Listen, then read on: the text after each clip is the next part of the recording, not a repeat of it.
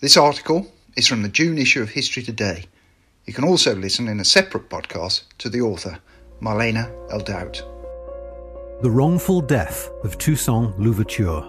The hero of the Haitian Revolution's lonely death in a French prison cell was not an unfortunate tragedy, but a cruel story of deliberate destruction. By Marlene Eldout. Read by Greg Johnson. On the morning of the 7th of April, 1803, Toussaint Louverture, leader of the slave insurrection in French Saint-Domingue that led to the Haitian Revolution, was found dead by a guard in the prison in France where he had been held captive for nearly 8 months. The guard, citizen Amiot, had written to the French Minister of the Marine in January 1803, describing Louverture's condition as grave. He was suffering from constant fevers, severe stomach aches, loss of appetite, vomiting, and inflammation of his entire body. Despite the fact that Amiot's predecessor, Commander Bailly, had reported similar problems to French officials the previous autumn, no doctor had ever visited Louverture while he was alive in Fort de Joux. It was only after Amiot found Louverture's lifeless body, his head resting upon the woodless chimney in his cell as though he were in gentle slumber rather than in rigor mortis, that a surgeon, Gresset, and his medical apprentice were brought in to assess him. After scrupulous examination, Gresset observed that Louverture was, without a pulse, not breathing, heart devoid of movement, skin cold, eyes still, with stiff arms. He concluded that the prisoner was truly dead, a strange turn of phrase for a case that must have been obvious. The official autopsy described Louverture's lips as having been tinged with blood. The seeming incredulity in these words was at least partially a result of the fact that Louverture had been accused of faking his physical ailments in the months leading up to his demise. The previous October, Louverture asked Bailly to tell the government that his cell, which was often freezing, was too cold. Bailly acknowledged Louverture's claims that the temperature was causing him to suffer almost constant coughing along with rheumatic pain throughout his body. But Bailly told Minister Denis Decrès that more firewood would not be necessary, since the captive was likely faking his symptoms. Yet more proof of what he called that destroyer of humankind's aggregated monstrosity. In September 1802, Louverture, with the help of his fellow prisoner, his servant Mars Plaisir, gave a written memoir to the man Napoleon had sent to interrogate him, General Marie-François Auguste de Caffarelli. In the memoir, Louverture defended his conduct as a French general and complained directly about the treatment he was receiving, despite his title and rank. Louverture also made it clear that he believed that all that had led up to and befallen him since his arrest in June was due to the colour of his skin.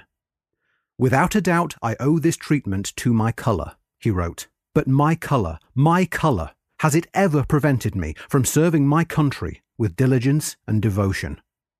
Arbitrarily arrested without anyone explaining or telling me why, all of my assets seized, my entire family ravished, my papers confiscated and kept from me, shipped out and sent over here, nude like an earthworm, with the most atrocious of calumnies having been spread about me. Is that not to cut a person's legs and then order him to walk? Is it not to bury a man alive?" His previous guard, Bailly, confirmed in a letter to Decrès that he was denying medical care to Louverture because he was black. "The composition of Negroes being nothing at all resembling that of Europeans, I am ill-inclined to provide him with a doctor or a surgeon, which would be useless in his case." The meticulous records kept by the French government suggest that Amiot was dangerously obtuse at best, or criminally disingenuous at worst. When questioned about how Louverture's condition became fatal under his surveillance, Amiot's only defence was to state that Louverture never asked for any doctors. The utter lack of care for Louverture's life shown by his captors is merely one instance in a large body of mounting evidence showing that medical professionals in the US and Western Europe have historically dismissed, ignored, or disregarded black people's physical suffering, often with fatal consequences. There are painfully relevant lessons for today in the story of Louverture's death, about the disproportionate and wrongful incarceration of black men, the relationship between denial of care and prison neglect, and the deadliness of racism. But to understand how the once exalted and celebrated Toussaint Louverture became merely an old Negro in the eyes of the French who had previously made him a general, it is necessary to understand who he was and all that he would be forced to die for. It is also necessary to acknowledge all that he was accused of having been and what he had decided to live for. Popular history has it that Louverture was born sometime in May 1743 on the Breda plantation in Haute-du-Cap in Saint-Domingue. However, according to Louverture's son, Isaac, a key source of information about his father's life, Louverture was born in the colony in 1746, the grandson of an Arada prince named Gau-Guinou. Although Toussaint, called Toussaint Breda at the time, had been previously enslaved, by 1776 we know that he had been emancipated and was working for the Comte de Noailles, a white Creole. Close to the end of the decade, Toussaint had become partnered with an enslaved woman named Suzanne Simon Baptiste, who had at least one child, Placide, from a previous relationship. Louverture and Suzanne would go on to have 2 children together, Isaac and Saint-Jean, the latter of whom was born in 1791, the year the Revolution would formally begin. On the 14th of August 1791, in a forest near a plantation in Montrouge, a group of enslaved people clandestinely gathered together under the direction of a man named Boukman Dutty. The story of the Bois Caïman ceremony, heralded as the event that would kick off the Haitian Revolution, tells that an enslaved woman named Cécile Fatiman killed a sacrificial pig and subsequently offered its blood to the crowd to drink. Boukman then reportedly delivered an exhortation to war in Haitian Creole. "The God of the white man calls him to commit crimes. Our God asks only good works of us. But this God who is so good orders revenge. He will direct our hands. He will aid us." By the middle of September 1791, over 1,500 coffee and sugar plantations had been destroyed, and as many as 80,000 of the enslaved were in open rebellion. In response, the French National Assembly sent 3 civil commissioners to restore order. When that failed, a second French commission, composed of Léger Félicité Sonthonax, Étienne Polverel, and Jean-François Ayot, was dispatched with hopes of quelling the insurrection once and for all. Complicating matters, however, was the fact that in May 1792, Spain declared war against both England and France, and by January 1793, France, in the midst of its own revolutionary turmoil, executed its king, Louis XVI, and declared war against England. Subsequently, all 3 nations, England, France, and Spain, began wrestling for control of the most lucrative sugar colony in the world. By June 1793, much of Cap Français had gone up in flames, and the capital city of Saint-Domingue was soon all but deserted by its white residents, who fled to the United States and Cuba. In desperation, Polverel and Sonthonax published separate decrees of general emancipation for regions of the colony under their authority. Amid these momentous events, Louverture emerged as the most important leader of the rebellion, urging his troops to settle for nothing less than the abolition of slavery. On the 29th of August, 1793, Louverture issued his rallying cry for unity. "Brothers and friends, I have undertaken vengeance. I want liberty and equality to reign in San Domingo. I work to bring them into existence. Unite yourselves to us, brothers, and fight with us for the same cause." In February 1794, the French Jacobin government had no choice but to abolish slavery throughout its empire. Viewing this as a distinct victory, Louverture and his troops joined forces with a French general, Étienne Lavaux, to defeat forces from both England and Spain. It is Lavaux who is said to have baptized Toussaint with the name Louverture, saying, "This man makes an opening everywhere he goes." By 1799, Louverture had not only led France to victory, but he had sent Lavaux and all the French commissioners away, establishing himself as the head of the colony. Louverture's self-proclaimed heroism is illustrated by the following statement. "I've been fighting for a long time, and if I must continue, I can. I have had to deal with 3 nations, and I defeated all 3. But these were not Louverture's only rivals. Some of his fellow officers, who had likewise been formerly enslaved, along with Louverture's own children, would be integral to his eventual capture. Like many important free men of colour, Louverture had sent his two older sons, Placide and Isaac, to Paris to be educated. While Isaac notes that they were treated like quasi-royalty in France, Napoleon's wife, Josephine, a native of Martinique, confessed that these children were viewed as hostages. In her memoirs, Josephine wrote that she had urged her husband not to send an expedition to Saint-Domingue, since such a decision would be a fatal move that would forever take this beautiful colony away from France. Instead, Josephine counselled her husband to keep Toussaint Louverture there. That is the man that you require in order to govern the blacks. Indeed, what complaints could you have against this leader of the blacks? She asked. He has always maintained a correspondence with you. He has done even more. He has given you, in some sense, his children for hostages. Though he would later claim that he regretted this decision, Napoleon, who had become first consul by overthrowing the French Directory in 1799, did not heed the advice of his wife. Instead, he directed his brother-in-law, General Charles Victor Emmanuel Leclerc, to head to Saint-Domingue to crush what he perceived as Louverture's usurpation of his authority. In February 1801, Louverture had called an assembly to create a constitution for Saint-Domingue. It was completed in May, and Louverture signed it in July. He then sent it to Napoleon. Although its third article declared that the inhabitants of Saint-Domingue would henceforth be free and French, Napoleon interpreted Louverture's naming of himself as Governor-General for life as a declaration of war. In his memoirs, written during his second exile, Napoleon explained this constitution as the final impetus for the expedition. Toussaint knew very well that in proclaiming his constitution, he had thrown away his mask and had drawn his sword out of its sheath forever.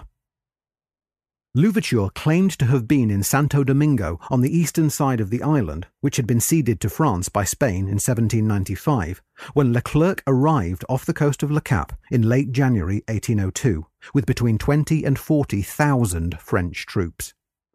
General Henri Christophe, commander over the city, took it upon himself to deny entry to the French. Leclerc responded with a combination of disbelief and fury. "I have learned with indignation, Citizen General," Leclerc wrote to Christophe on the 3rd of February 1802, "that you are refusing to receive the French squadron and the army I command, under the pretext that you have not received an order to do so from the general government." Leclerc then threatened to send 15,000 men at daybreak the next day to Fort Picolet and Fort Belair, with another 4,000 to be sent to Fort Liberté and yet another 8,000 to Port Républicain. Christophe's response was similarly indignant. "I have the honour of informing you that I cannot deliver these forts and posts over which I have been given command before having received an order from the Governor-General, Toussaint Louverture, from whom I derive my authority." Christophe did have his aide-de-camp inform Louverture of Leclerc's arrival, but in the meantime he issued his own warning. "If you realise these threats," he wrote to Leclerc, "I will resist as an officer-general must, and you will only enter the city of Cap after having watched it reduced to ashes, and even upon these ashes I will fight you." After learning that the French had been engaged in attacks against Louverture's troops elsewhere on the island, Christophe ordered his men to set fire to Le Cap. The cities of Léogane, Gonaïves, and Saint-Marc would soon also burn under Louverture's orders. Louverture would pay dearly for this opposition to Leclerc, both personally and politically.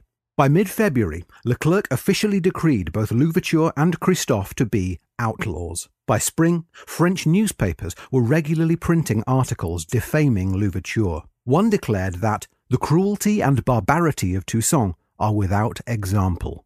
Another, that he was having the entire white population of the colony's major cities slaughtered, despite the fact that Louverture had helped his former masters escape to safety. Leclerc was also using Louverture's children, who had recently returned to the colony, as pawns. When the Governor-General rebuked Leclerc's letter of the 12th of February 1802, in which he told Louverture he had only 4 days to surrender, Leclerc subsequently directed Coinon, the children's teacher, to take Isaac and Placide to the Louverture plantation in Ennery to pressure their father. Louverture observed that while the letter they brought from Napoleon did order him to submit to the authority of Leclerc, averring that the French battalion had come in peace, all of Leclerc's actions since he arrived amounted to war. Louverture told Coinnon to that end, "In the midst of such violence and destruction, I must not forget that I am carrying a sword. As such, if, as you have said, General Leclerc sincerely desires peace, let him stop the advance of his troops." Things would unravel in a surprising way for Louverture. While he was no stranger to betrayal, having fought and defeated fellow General André Rigaud for control of the southern part of the colony, and having had his own nephew, General Moïse, executed as a traitor, the loss of one of his greatest allies would particularly sting him. In April, Christophe held a private meeting with Leclerc that Isaac Louverture would later say had devastated his father. In the course of the meeting, Christophe became convinced by Leclerc's promises that the French had no intention of reinstating slavery. Christophe subsequently negotiated his surrender on the condition that he be permitted to preserve his rank as general in the French army. His defection was decisive. It was almost immediately followed by that of General Jean-Jacques Dessalines, the founder and future emperor of independent Haiti. After this, Louverture grudgingly agreed to acknowledge Leclerc's authority. By May, he had officially retired from the French army and had gone home to his family in Ennery. Still, Louverture found himself repeatedly charged with inciting insurrection among the blacks. French newspapers, as well as the letters of Leclerc, constantly referred to secret missives supposedly exchanged between Louverture and Generals Belair, Dommage, and Fontaine, who were commanders over regions of the colony still in open rebellion. Using the supposed existence of these letters as a pretext, Leclerc issued a warrant for Louverture's arrest. On the 7th of June, 1802, Louverture and his whole family, including his 105-year-old godfather, were forced onto a ship called Le Héros and deported to France. In September, about a month after he had arrived at the Fort de Joux, Caffarelli arrived and questioned Louverture about the existence of government funds Leclerc said he had stolen. Leclerc's troops had already ravaged Louverture's properties in Saint-Domingue, looking for treasures they accused him of having hidden. Louverture responded to this by telling Caffarelli, "As for the treasures of mine of which you speak with so much insistence, they do not exist." Caffarelli was not convinced. In the report he eventually submitted, he described Louverture as willfully deceitful. Caffarelli's account of the 3 interviews he had with Louverture provides crucial details about the physical and emotional tortures to which Louverture was subjected. Upon entering his cell, Caffarelli described Louverture as feverish and trembling from the cold. He was suffering a lot and could barely speak. When he did muster the strength to answer questions, Caffarelli reported, "He speaks often of his family, above all of his son, Placide. I could not tell him where they are." Caffarelli also observed that Louverture had come completely undone after Commander Baille followed Decresse's order to seize his military uniform and replace it with convict's clothing. Other French officials at the prison described further tactics designed to humiliate, disorient, and torture Louverture. In his October 1802 letter to Decresse, Baille confirmed that, as instructed, he had seized Louverture's clock and stripped him of his military title. Toussaint is his name. That is the only denomination that must be given to him. Then, in January 1803, Mars Plaisir was suddenly released. The loss of his company was devastating, as for 4 months it had provided Louverture with his only solace. Finally, another guard at the prison, General Menard, wrote to Decresse 3 days before Louverture's death to brag, with more than a hint of sardonic satisfaction, that Louverture was becoming disturbed, because his sleep was interrupted each night by a guard who repeatedly entered his room. The official report of Louverture's death, recorded in the registry of the Justice of the Peace of the canton of Pontarlier near the border with Switzerland, confirmed that he died from a combination of pneumonia and a stroke. The autopsy also recorded that both his lungs were filled with blood. The government's newspaper, Le Moniteur Universel, was not only circumspect about Louverture's death, but completely silent. The Minister of the Marine had published a letter about ongoing affairs in Saint-Domingue in the Moniteur on the 25th of April, in which he made no mention of the fate of the revolutionary leader who had recently died in French captivity. And no French newspaper appears to have reported that the former general was dead until the 28th of April, when the Journal des Débats printed a pithy notice containing multiple errors. It was reported from Besançon on the date of the 2nd of this month, the article reads, that Toussaint Louverture, who was detained at Fort de Joux, had died there 8 days ago. In spite of attempts by many powerful figures in France to cover up the seriousness of their crime against the man they had held prisoner, without any trial or formal charges having been filed against him, Louverture's death was reported across the Atlantic world. In London, the 3rd of May issue of The Times reported that Toussaint Louverture is dead. He died, according to letters from Besançon, in prison a few days ago. The fate of this man has been singularly unfortunate, and his treatment most cruel. He died, we believe, without a friend to close his eyes. We have never heard that his wife and children, though they were brought over from St. Domingo with him, have ever been permitted to see him during his imprisonment.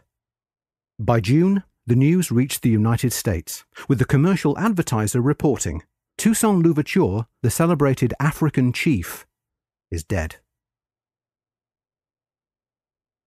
It would be tempting to end with the ensuing victories of the Haitian Revolution that led to the creation of the first slavery-free nation in the Americas, or to call upon the famously apocryphal phrase that Louverture is said to have uttered while boarding the ship to his captivity. In overthrowing me, you have done no more than cut down the trunk of the tree of liberty in Saint-Domingue. It will spring back from the roots, for they are numerous and deep.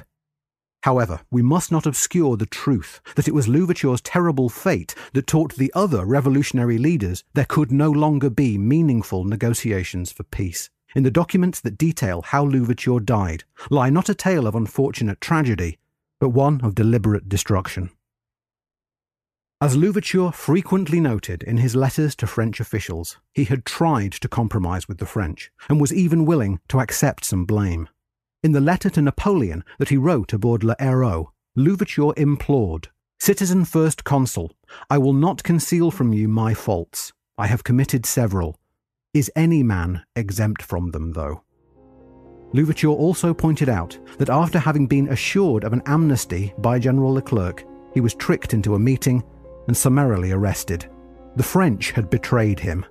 Alluding to the fact that in May 1802, Napoleon had allowed the reintroduction of slavery into the French Empire, but also clearly despondent over his forced estrangement from his family, one of the last things Louverture told Caffarelli was, "Saint-Domingue is a huge treasure, but to bring it to its full potential, you need the peace and freedom of the blacks. But oh, General, I don't care about treasures, because I have lost things far more precious than treasures."